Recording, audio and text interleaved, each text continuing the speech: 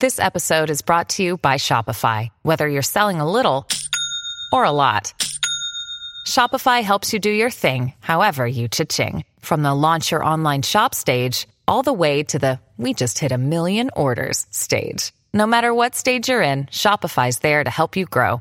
Sign up for a $1 per month trial period at shopify.com/special offer, all lowercase. That's shopify.com/special offer. Hello, everybody. This is Marshall Poe. I'm the editor of the New Books Network. NBN listeners like to read books and buy them. So we thought we'd tell you that right now, our friends at Princeton University Press are having a remarkable site-wide sale. You can get 50% off books, including ebooks and audiobooks, with the code 50, F-I-F-T-Y, at checkout until May 31. You can save some real money on Princeton University Press books. I encourage you to go there and check it out.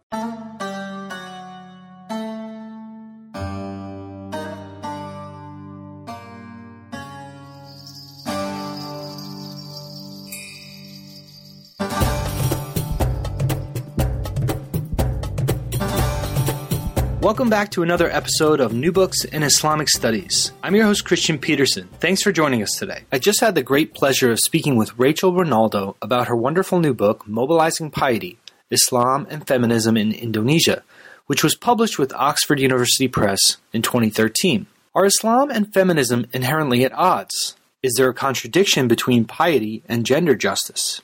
This is the guiding theme for Rachel Rinaldo's new book, Mobilizing Piety. After more than 18 months of fieldwork in the contemporary nation with the highest Muslim population, Indonesia, she found that global discourses on Islam and feminism were constantly in dialogue in this local context. This book is an ethnography of women activists in Jakarta during a time of democratization, popular religious resurgence, and post-9/11 anxieties and suspicions. Rinaldo examined a feminist NGO, Muslim women's organizations, and a Muslim political party to see how piety and politics intersected.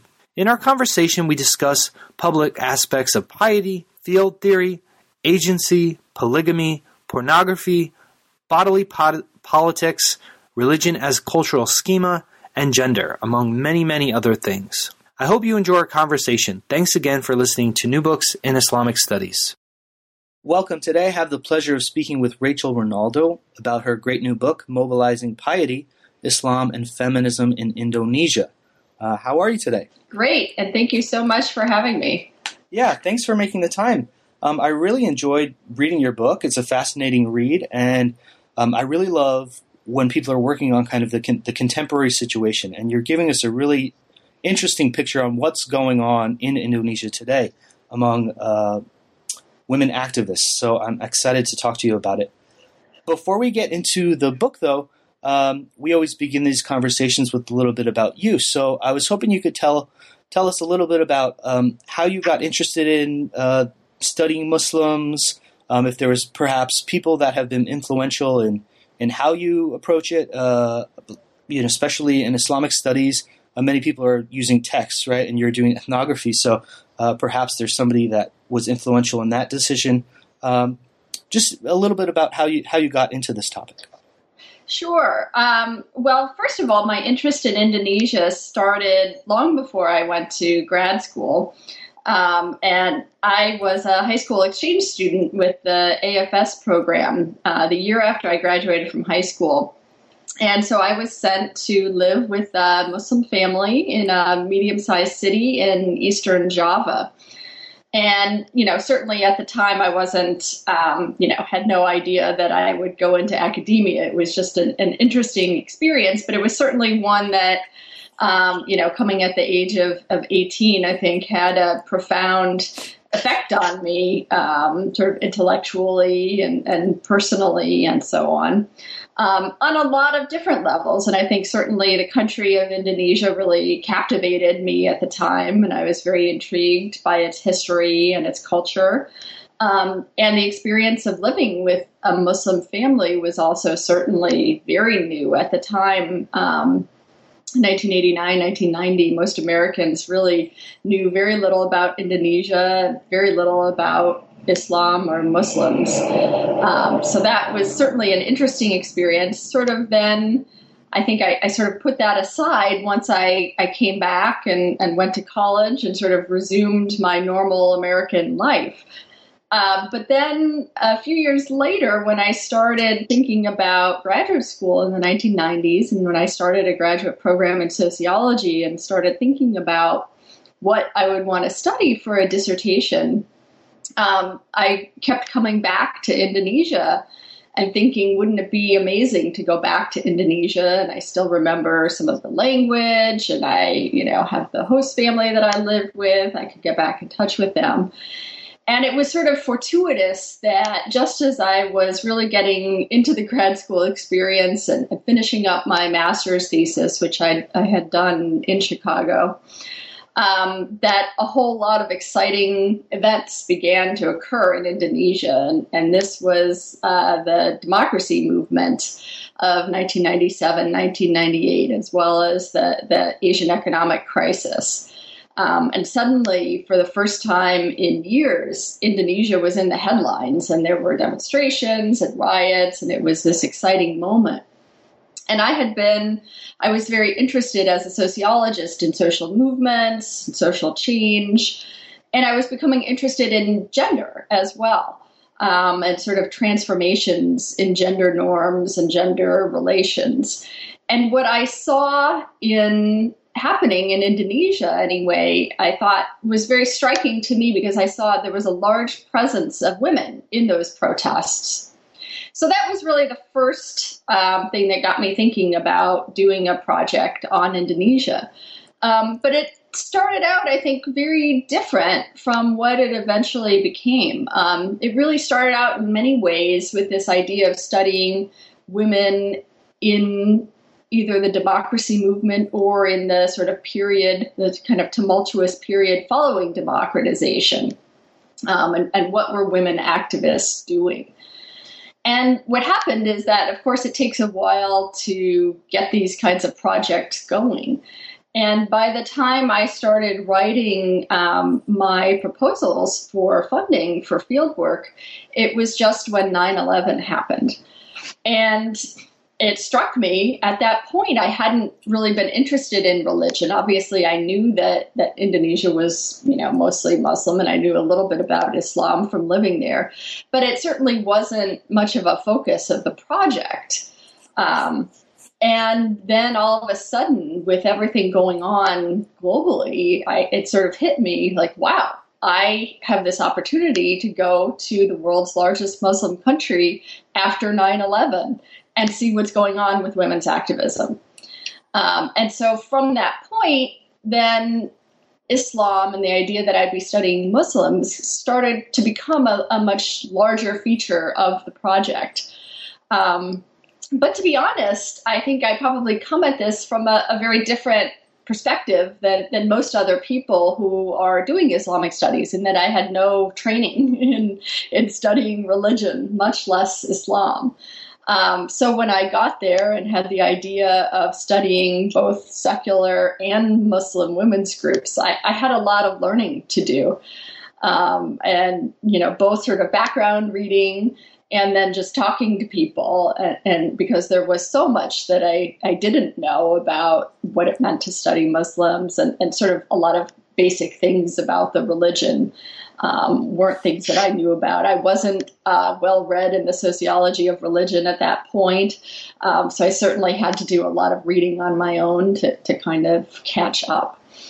So that was sort of the inception of the project. And as I went along in my field work, and of course, projects often change as you do the actual field work.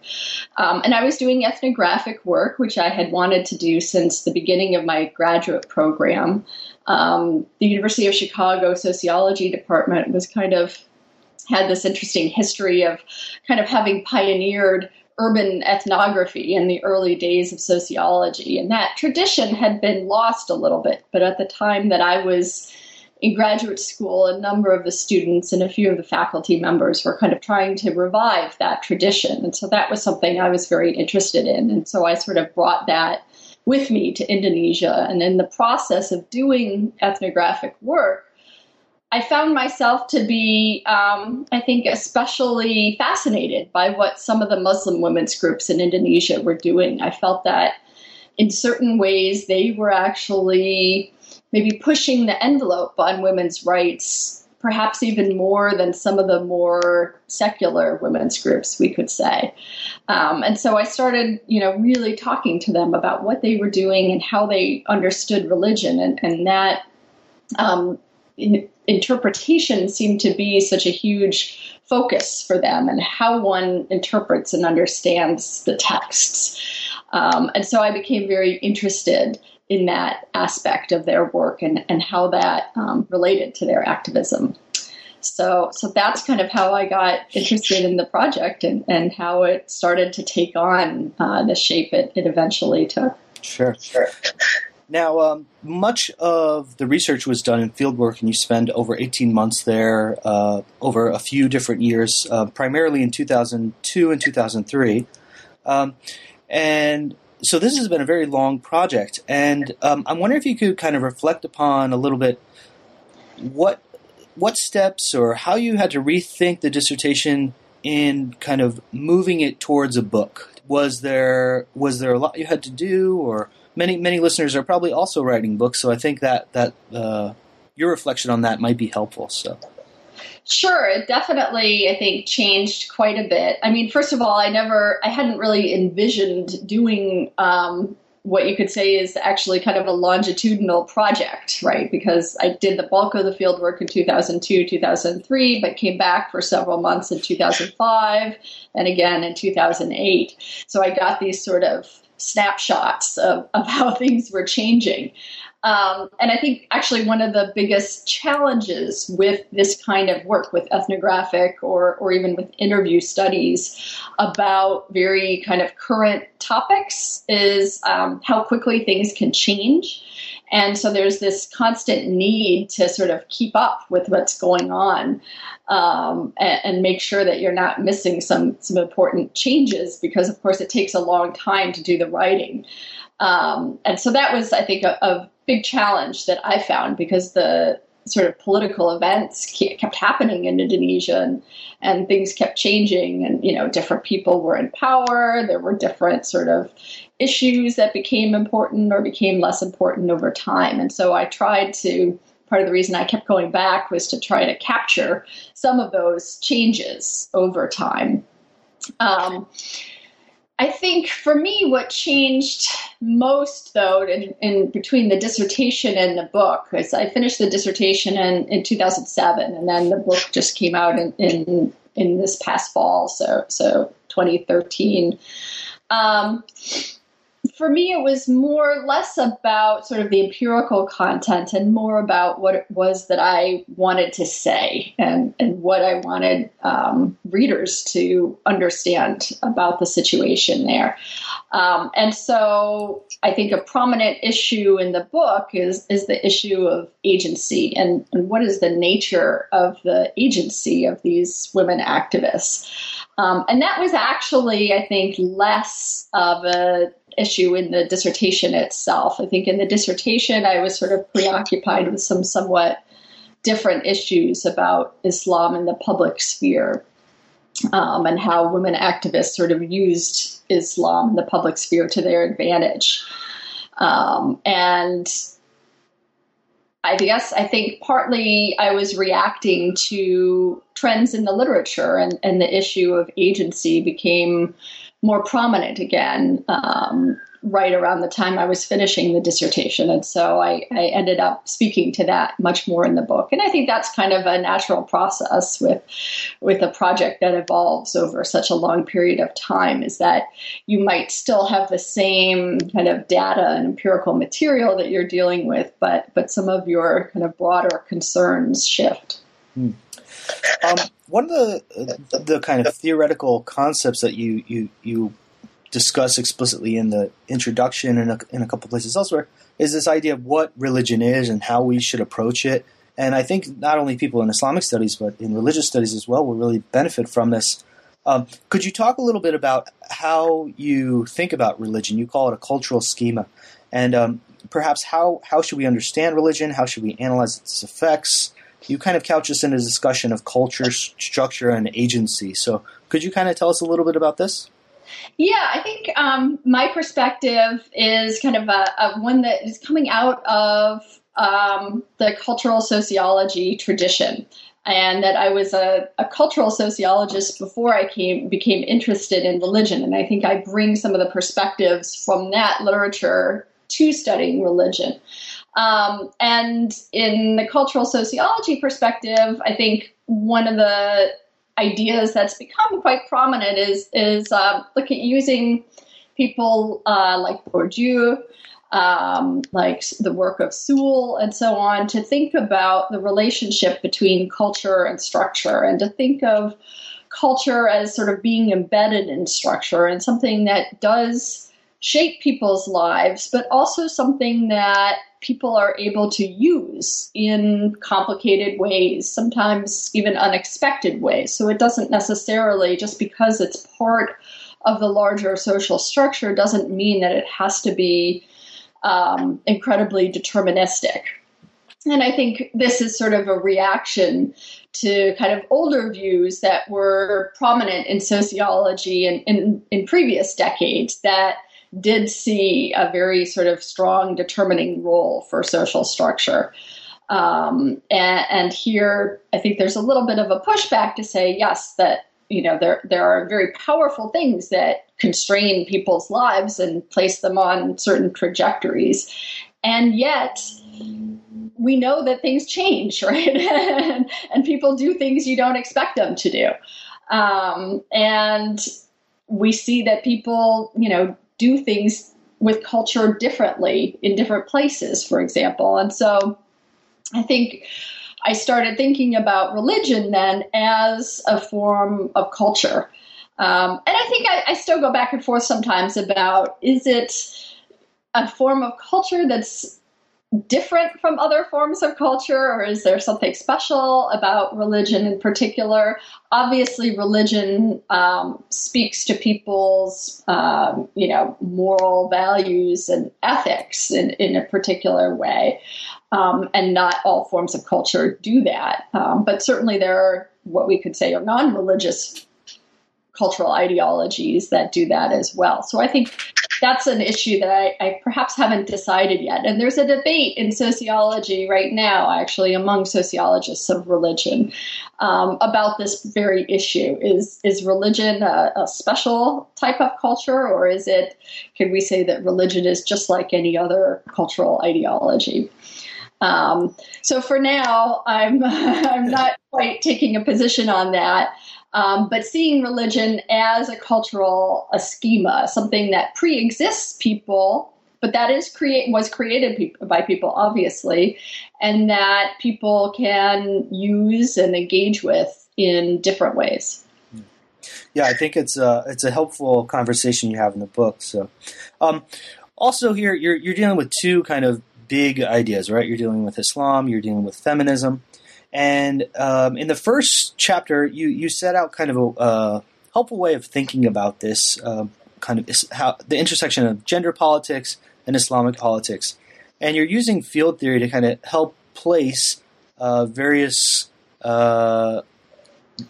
sections of agency.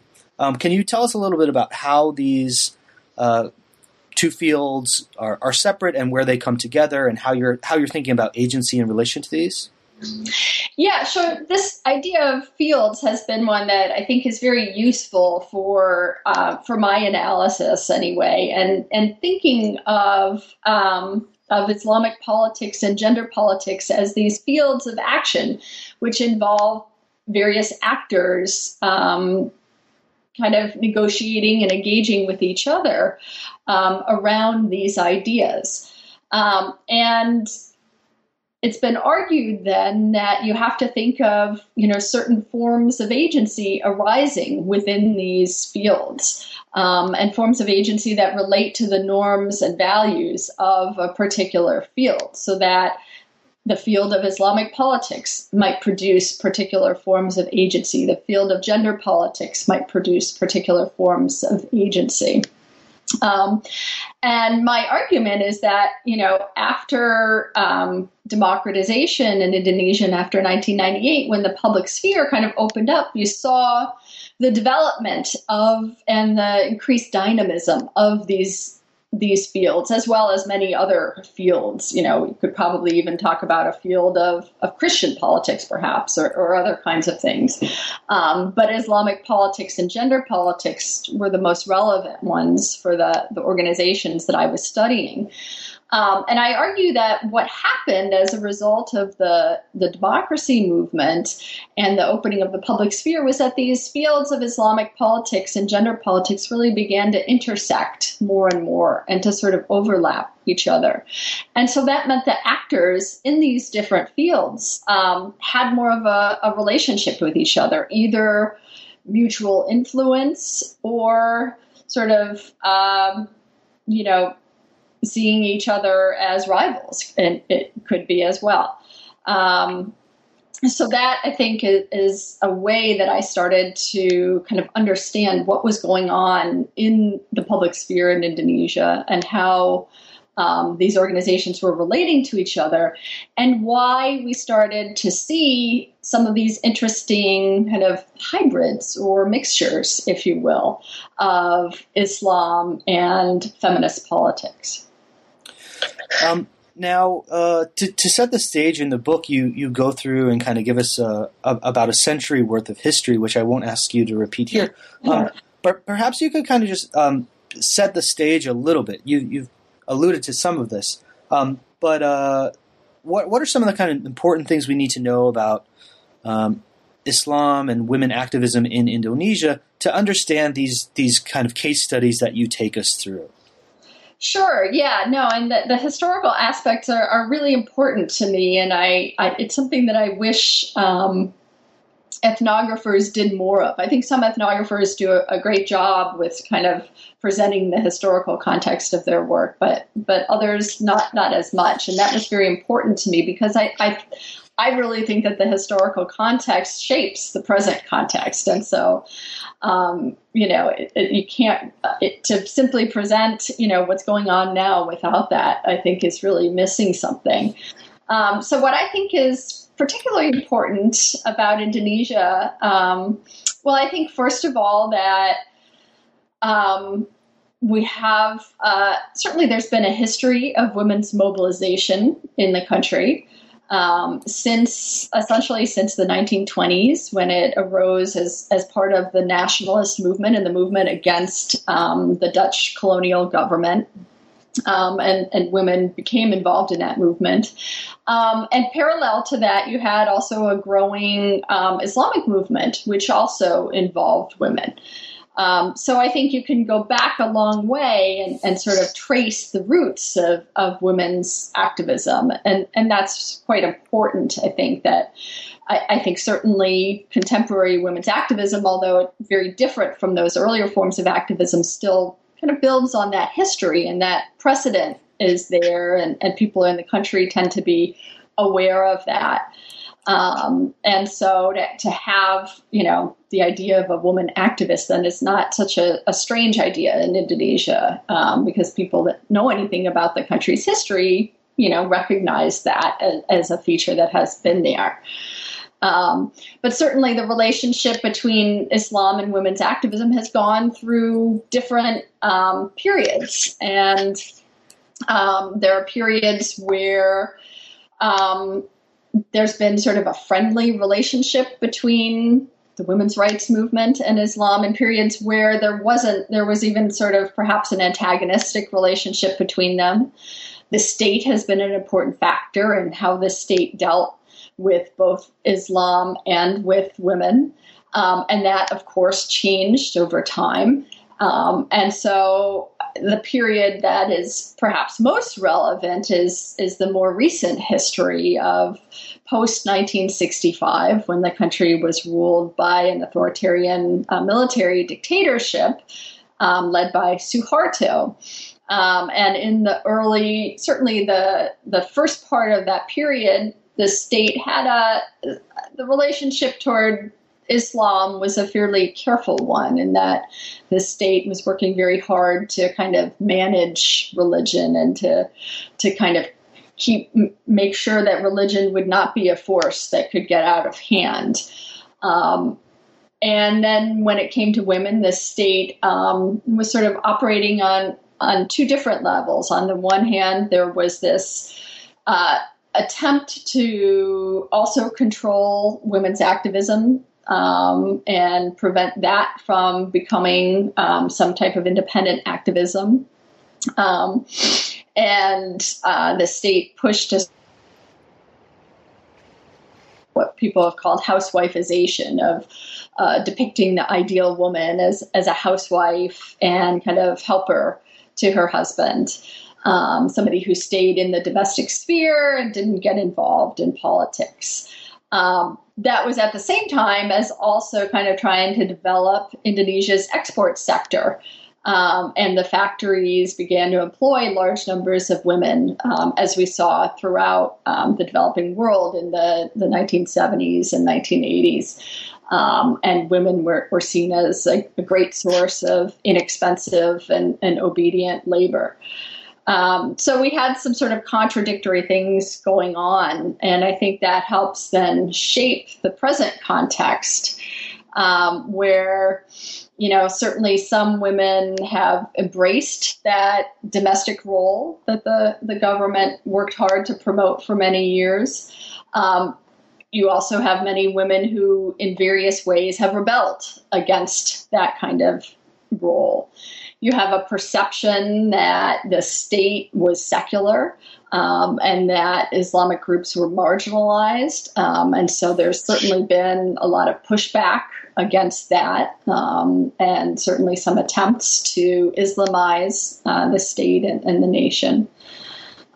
So those are some of the, I think, important historical moments. Then that regime, the Suharto regime, falls in 1998. And so my study really starts after that period and sort of looks at, okay, well, what happened after that? And hopefully it's sort of a snapshot in certain ways of both the earlier part of that era of the early 2000s, when things were very much still in flux and up for grabs. It wasn't certain that the country would remain democratic. It wasn't certain that it looked like some regions might even split off. There was a lot of turmoil toward the later part of that decade when things became much more settled and stable and sort of electoral democracy became more of a given. So, you have four groups, but three chapters that you give us kind of case studies here. And the first one you walk us through is the groups Fatiyat and Rahima. Can you tell us what kind of people join these organizations? What kind of activities are they up to? And how did you find your time there? Sure. Rahima was one of the first organizations that I encountered when I first arrived and was looking for groups to study. And I didn't have very many contacts, but somebody told me, that there's this interesting new NGO that's dealing with women's rights in Islam, and you should go talk to them. So they were one of the first groups I met. They are a small NGO, usually less than a dozen people at any one time in their Jakarta headquarters. And they're, I think, a group that I found particularly fascinating because the interpretive element is so important for them. And that's really the bulk of what they do, in that they publish a magazine, and then they work very closely with traditional Muslim boarding schools to try to promote a gender egalitarian interpretation of Islam.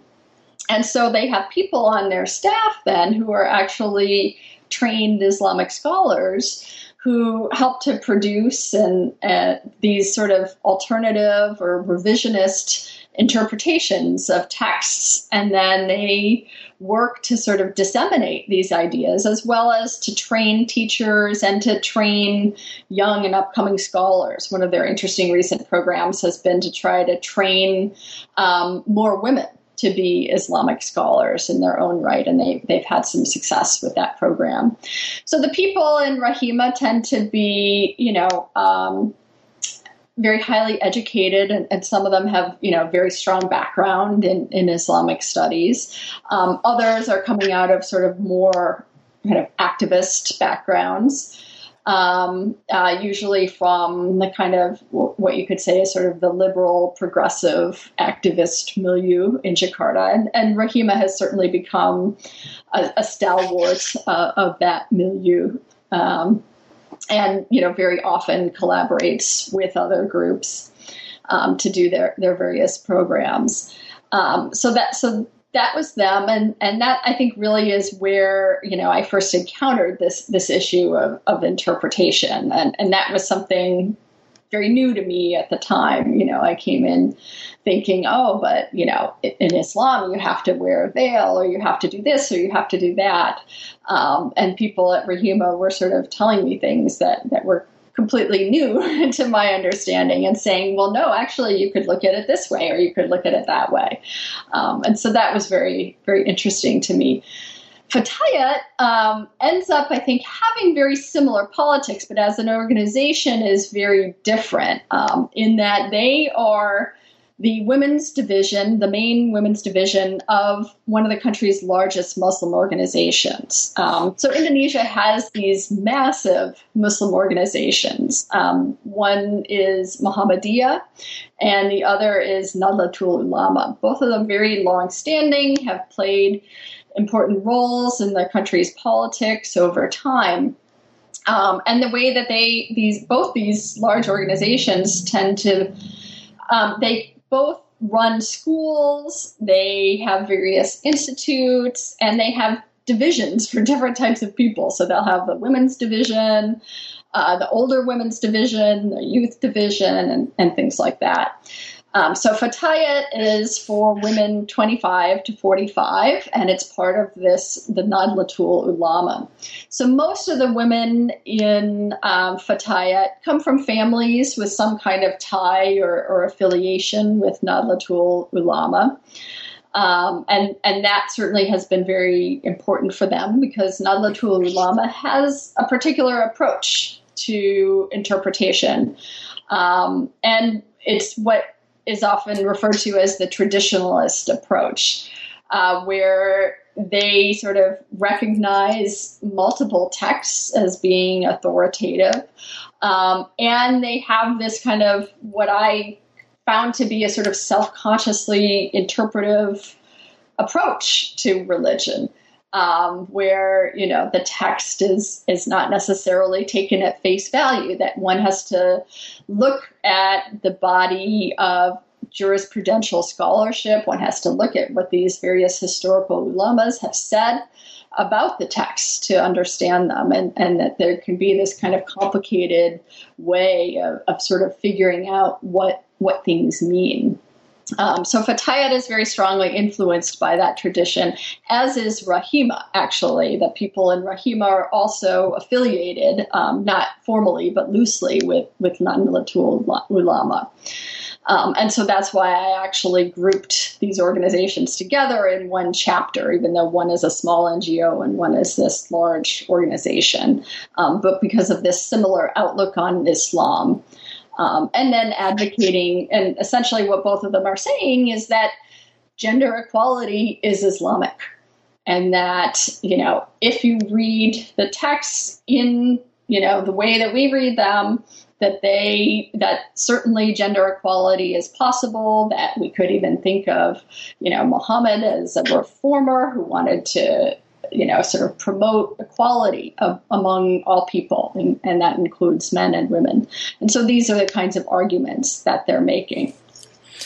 That's great. And in this discussion, in kind of exploring interpretive strategies, you look at this idea of polygamy. Could you tell us kind of how these debates unfolded in relation to polygamy? Yeah, I mean, polygamy has been a very controversial issue in Indonesia in recent years, basically since democratization. Prior to that, it was sort of a taboo issue and wasn't discussed very much. And it's not practiced all that much in Indonesia, which is kind of a funny aspect of this issue. So it's sort of more of a symbolic controversy than anything else. But people do take very different views on it. So there was a move starting in the early 2000s by some certain Muslim conservatives to try to promote polygamy as an authentically Muslim way of life, perhaps as a solution to kind of a perceived moral crisis. It was argued that polygamy could help prevent adultery and so on. So a lot of feminists were certainly dismayed by these arguments. And among the kind of liberal and progressive Muslims, and particularly those in Rahimah, but also in Fatayat as well, people were looking for different ways of understanding the verses about polygamy. And so they came up with some very different interpretations of that verse and about polygamy.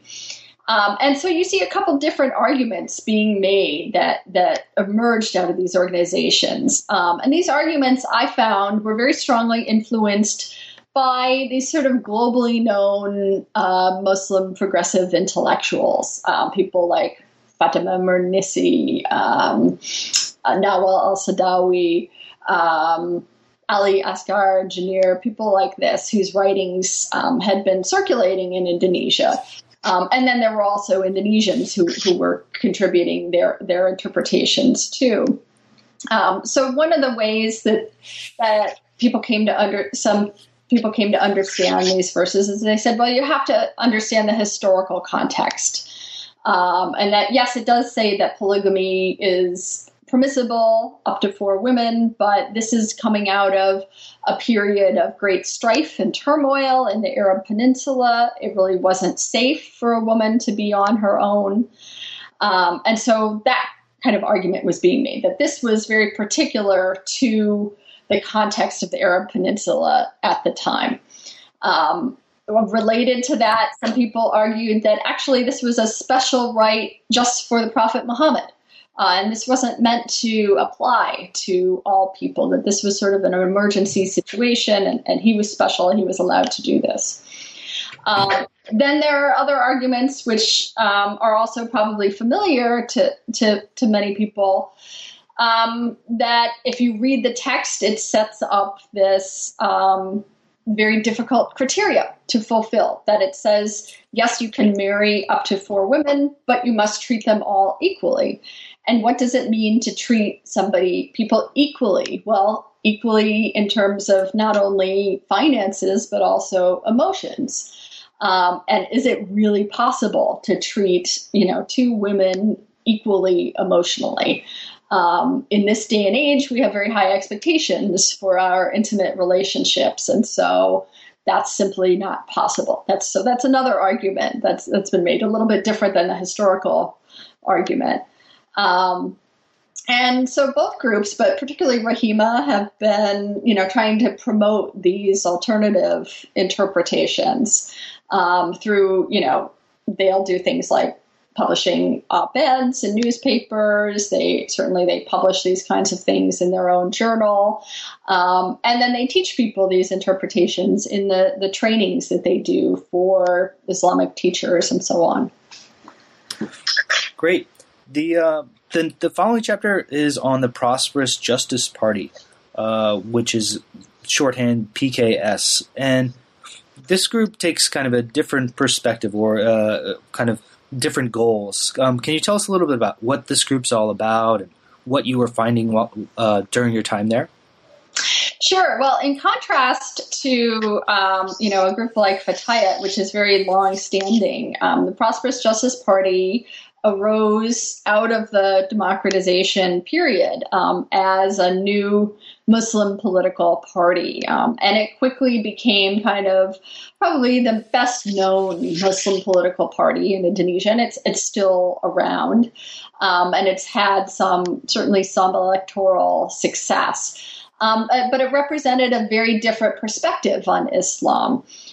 So while the groups like Fatayat and Rahima, and there were a number of others like them, had this very, self-conscious focus on interpretation, the people in the Prosperous Justice Party were coming out of a very different place. They had been involved in what was known as the Tarbiyah movement in Indonesia, which was started by a generation of students returning from study in the Middle East in the 1980s and 1990s, who were very influenced by the Egyptian Muslim Brotherhood, and who brought back what some people would call a more some people would call it literalist, some people call it scripturalist, some people call it straightforward, a different textual approach, and one that tends to take the text much more at face value, that de-emphasizes the process of interpretation. And as well as a view that, Islam should be central to the state and to political life in the country. And this movement had been very underground in the 1980s and 1990s. And then after 1998, the veterans of that movement, which had become very entrenched on college campuses and still certainly is, came together to form the Prosperous Justice Party. Initially, they had a much stronger Islamist platform and advocated for Indonesia becoming an Islamic state. That platform did not serve them very well electorally, and they moderated. And so they no longer call for an Islamic state, but they do call for Islamic values to be infused into the state. And they're somewhat vague about what that means exactly. So the people that I met in the Prosperous Justice Party many of them were roughly the same age. All of the activists that I was interviewing were really essentially from their late 20s to their late 40s. So the same generation, also urban, middle class, college graduates for the most part. But didn't tend to come out of these circles of either the progressive left or the Nahdlatul Ulama milieu. And so they were sort of coming out of, and this I think was very interesting, they tended to have been educated in the secular state institutions. And many of them I found did not come from particularly religious families. Some did, but many did not. Many actually came from somewhat more secular backgrounds and were very strongly influenced by the Tarbiyah movement. So today, the Prosperous Justice Party, I think you could consider them sort of moderate conservatives. Certainly they're very committed to electoral democracy. They don't support violence. When it comes to gender, they have a lot of women in the party, and they say that women, should certainly be involved in politics, that women can have careers and do things in public life, but that the domestic sphere should really be their priority. That I think actually does correspond with the views of a lot of Indonesians. So they're not that far off the mainstream in those views. But they do some things that are in line with their understanding of Islam that do depart from the norm. So, for instance, they tend to kind of emphasize particular forms of gender segregation within the party. Men and women are not supposed to shake hands or have any physical contact with each other. And they tend to be very careful about things like that. The women tend to wear a style of veil that is sort of more covering than what most Indonesian women wear. So they set themselves apart, I think, from the mainstream in some of those senses. And they have, in recent years, advocated for a lot of what you could sort of call, in our American context, kind of family values sorts of legislation. Perhaps their signature piece of legislation in recent years has been a law against pornography.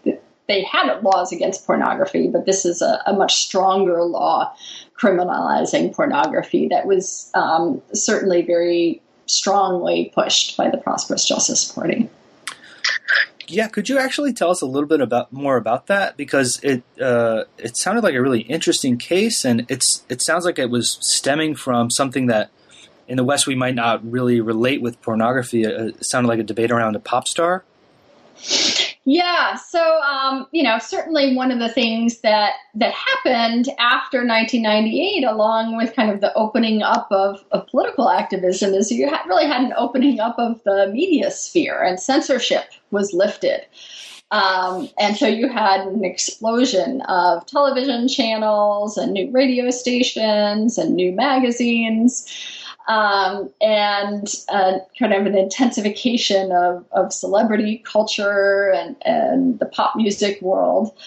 That, as you might expect, went in all different directions. So part of what some people began to react to, and I saw that, I remember seeing this myself. You would go out to markets and there would be people, vendors selling all these very hardcore pornography DVDs right there on the street. So there was kind of an accessibility of some of this material that was very new for Indonesia and that people certainly hadn't experienced before. And then you had, I think, a real intensification of this kind of consumer media culture with these new TV channels featuring, all sorts of programming that had never been allowed before under the previous regime. Let's put it this way. When I lived in Indonesia as a high school exchange student in 1990, there were 3 TV channels. And, what they showed was incredibly staid programming. I remember watching a lot of reruns of Full House. That was the kind of stuff that was on TV. So, there was a huge shift. Suddenly you were having these, shows featuring all these kind of scantily clad women dancing to pop music. And one of the entertainers who became very popular in the early 2000s was a young woman in a style of music that's a really fun style of music in Indonesia that sort of combines Arabic and Indonesian influences, called dangdut. And she became very popular mostly because of her sexy dance style. I don't think she was actually that talented a singer. But essentially she looked like she was working a stripper pole when she was dancing, and she wore these sort of catsuit type outfits. So she didn't leave much to the imagination. And she became extraordinarily popular and incited a huge controversy. And a number of other celebrities condemned her for her, her sexy dancing style, and which featured a hip shake, which for me brought back interesting sort of resonances of how, performers in this country, the early rock performers like Elvis Presley were so controversial for the same reason, actually, with the hip shake. So that became a huge controversy actually during my fieldwork in 2003. And there were demonstrations against her and for her. And she was sort of chastised by a fellow performer.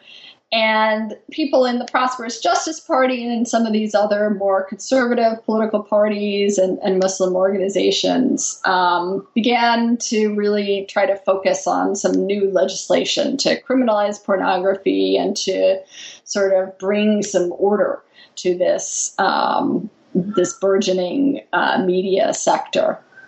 And so the pornography law was was the eventual result of that. She also, this performer, her name is Inul Daratista, she ended up toning down her performances considerably. And I believe at this point she might be sort of semi-retired. But of course, not surprisingly, newer performers kind of took her place. And I don't think they were all that successful in really cracking down on those kinds of performances, although there isn't anyone who has the mass popularity that she did for a while. But certainly if you turn on Indonesian television, it can be surprising what's allowed to air. Despite the pornography law, there hasn't been as much censorship as you might expect. Yeah, really interesting. The last chapter you focus on another group, which I won't even try to pronounce because I'll butcher it. But this takes kind of a third perspective in these fields that you've been talking about between Islamic politics and gender politics. Can you walk us through who's in these groups, what this organization's all about? Sure. So the last group that I studied is a feminist NGO called Solidaritas Perempuan, which means Women's Solidarity. This organization really came out of a period in the early 1990s when left-wing activism was just beginning to reemerge after, being suppressed for decades, essentially. And you started seeing some of these new, younger activists coming up in the early 1990s and really, in many ways, doing some risky things that brought down, certainly in the early years, they kind of felt the wrath of the government. Some of them were more underground and then some of them were more above ground, like Solidaritas Perempuan. They were formed to advocate for the rights of women who go overseas to work as domestics. Certainly a huge phenomenon in Indonesia. Many women from rural areas do this. And they encounter a great deal of exploitation overseas, whether it's in Malaysia or Hong Kong or in the Middle East. And there was a sense among the activists in this group that the government wasn't doing things that they should to advocate for help these women prevent them from being exploited. But there was also, these activists had a very strong critique of the authoritarian government, which they kind of combined with a sort of leftist critique of global capitalism. And they saw, really what was at issue in the exploitation of these female migrant workers is the global capitalist system more than anything else. So that was kind of the perspective that this organization formed out of. And by the time I got there, a decade later, they really saw themselves as very much part of the feminist movement in Indonesia, and really part of kind of a global feminist movement. And that was very important to them. But I think more so than some feminists, they really maintained this sort of strong critique of global capitalism and neoliberalism. Now, what was interesting to me about this group is that, while you could call them secular in the sense that, they're not making arguments about religion. Religion really isn't a core part of what they're doing. What I found is that personally, many of the women who were on the staff of this organization were, practicing Muslims. Some of them were not practicing, but many of them were. And there was actually some overlap in the membership, and there were people who were on the staff of this NGO who had also been part of Fatayat or had been part of Rahima. They were certainly friendly with those organizations. And so that was something I think that surprised me, as I was expecting to find more of a strong boundary between the religious women's organizations and the secular women's organizations. And instead, I was finding that there was actually a fair amount of overlap. So that was very interesting to me because certainly I think feminism is often tagged as something that's, secular, liberal ideology. And I do think in many parts of the world that there has been antagonism between feminists and religious activists, whether Muslims or Christians. And yet here in this organization, I was not finding that. And instead, I found kind of an openness that was very interesting to me. Now, as for who joined this group, again, it was people who largely had been involved in some type of activism during their student years. Particularly when I first went there and was at their office a lot in 2003, many of the people in the leadership were really kind of veterans of the democracy movement. That's not so much the case anymore. There's a younger generation now who's mostly on staff, but certainly the founders and the people who were on staff in the early 2000s were people that came out of those kinds of experiences of, demonstrating against the authoritarian regime, and, really seeing themselves as part of a broader social movement. And I think, more than any of these groups, than any of the other groups, you can really see Solidaritas Perempuan One as sort of a classic,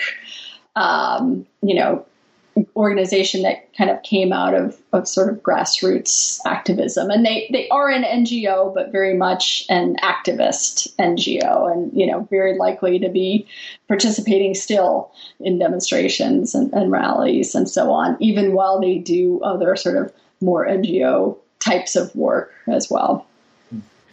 Now, there's really so much to learn from this book, and we're only scratching the surface.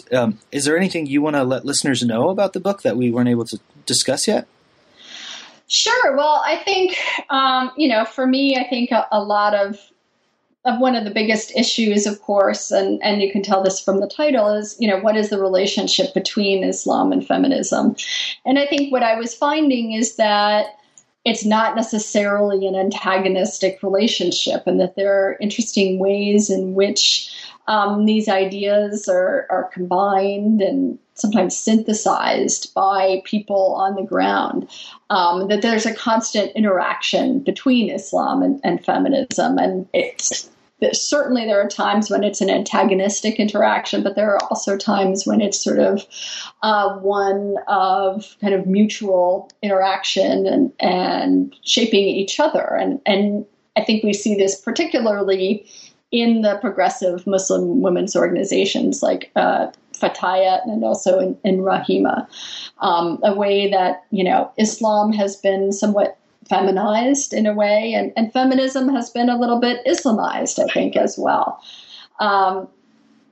And I suggest that, Indonesia might not be the only place where this is happening, and that perhaps the antagonism between Islam and feminism has been overplayed, and that part of the issue at times is that the word feminism is somewhat has a lot of baggage that comes with it, and people don't necessarily call themselves feminists for a variety of reasons. But that when you really drill down and look at, what is it that these groups are for? What are their ideologies? That many of them are not necessarily hostile to feminist ideas. And in fact, some are actively promoting them, whether you call it that or not.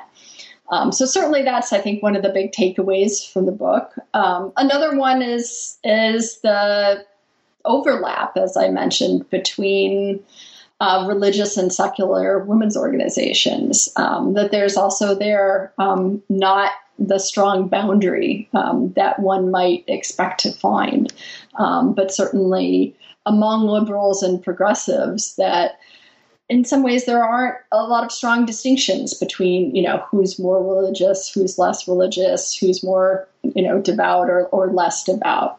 That there's kind of a milieu of liberals and progressives who take a variety of different positions on religion. And yet, because they have similar political views, that they're able to work together. And so that the real dividing line, I think, is not so much a religious secular dividing line, but a liberal or liberal versus conservative dividing line. Well, thank you, Rachel. Before I let you go, could you tell us a little bit about what kind of things you're working on now, or what things we might expect from you in the future? Sure. Well, I have two things I'm working on right now. I've been working with two fellow sociologists to co-edit a special issue of the journal Gender and Society, which is one of the leading journals for gender studies. And this special issue is going to be about religion and gender in global perspective. And we've received a huge number of submissions for it, 100 submissions for this special issue, and we've whittled them down. And it's going to have just 5 or 6 articles. And we've picked some really exciting, interesting articles, and that will be out in February 2015. And we are working on a conceptual introduction, which I think will hopefully lay out a new agenda for the study of gender and religion.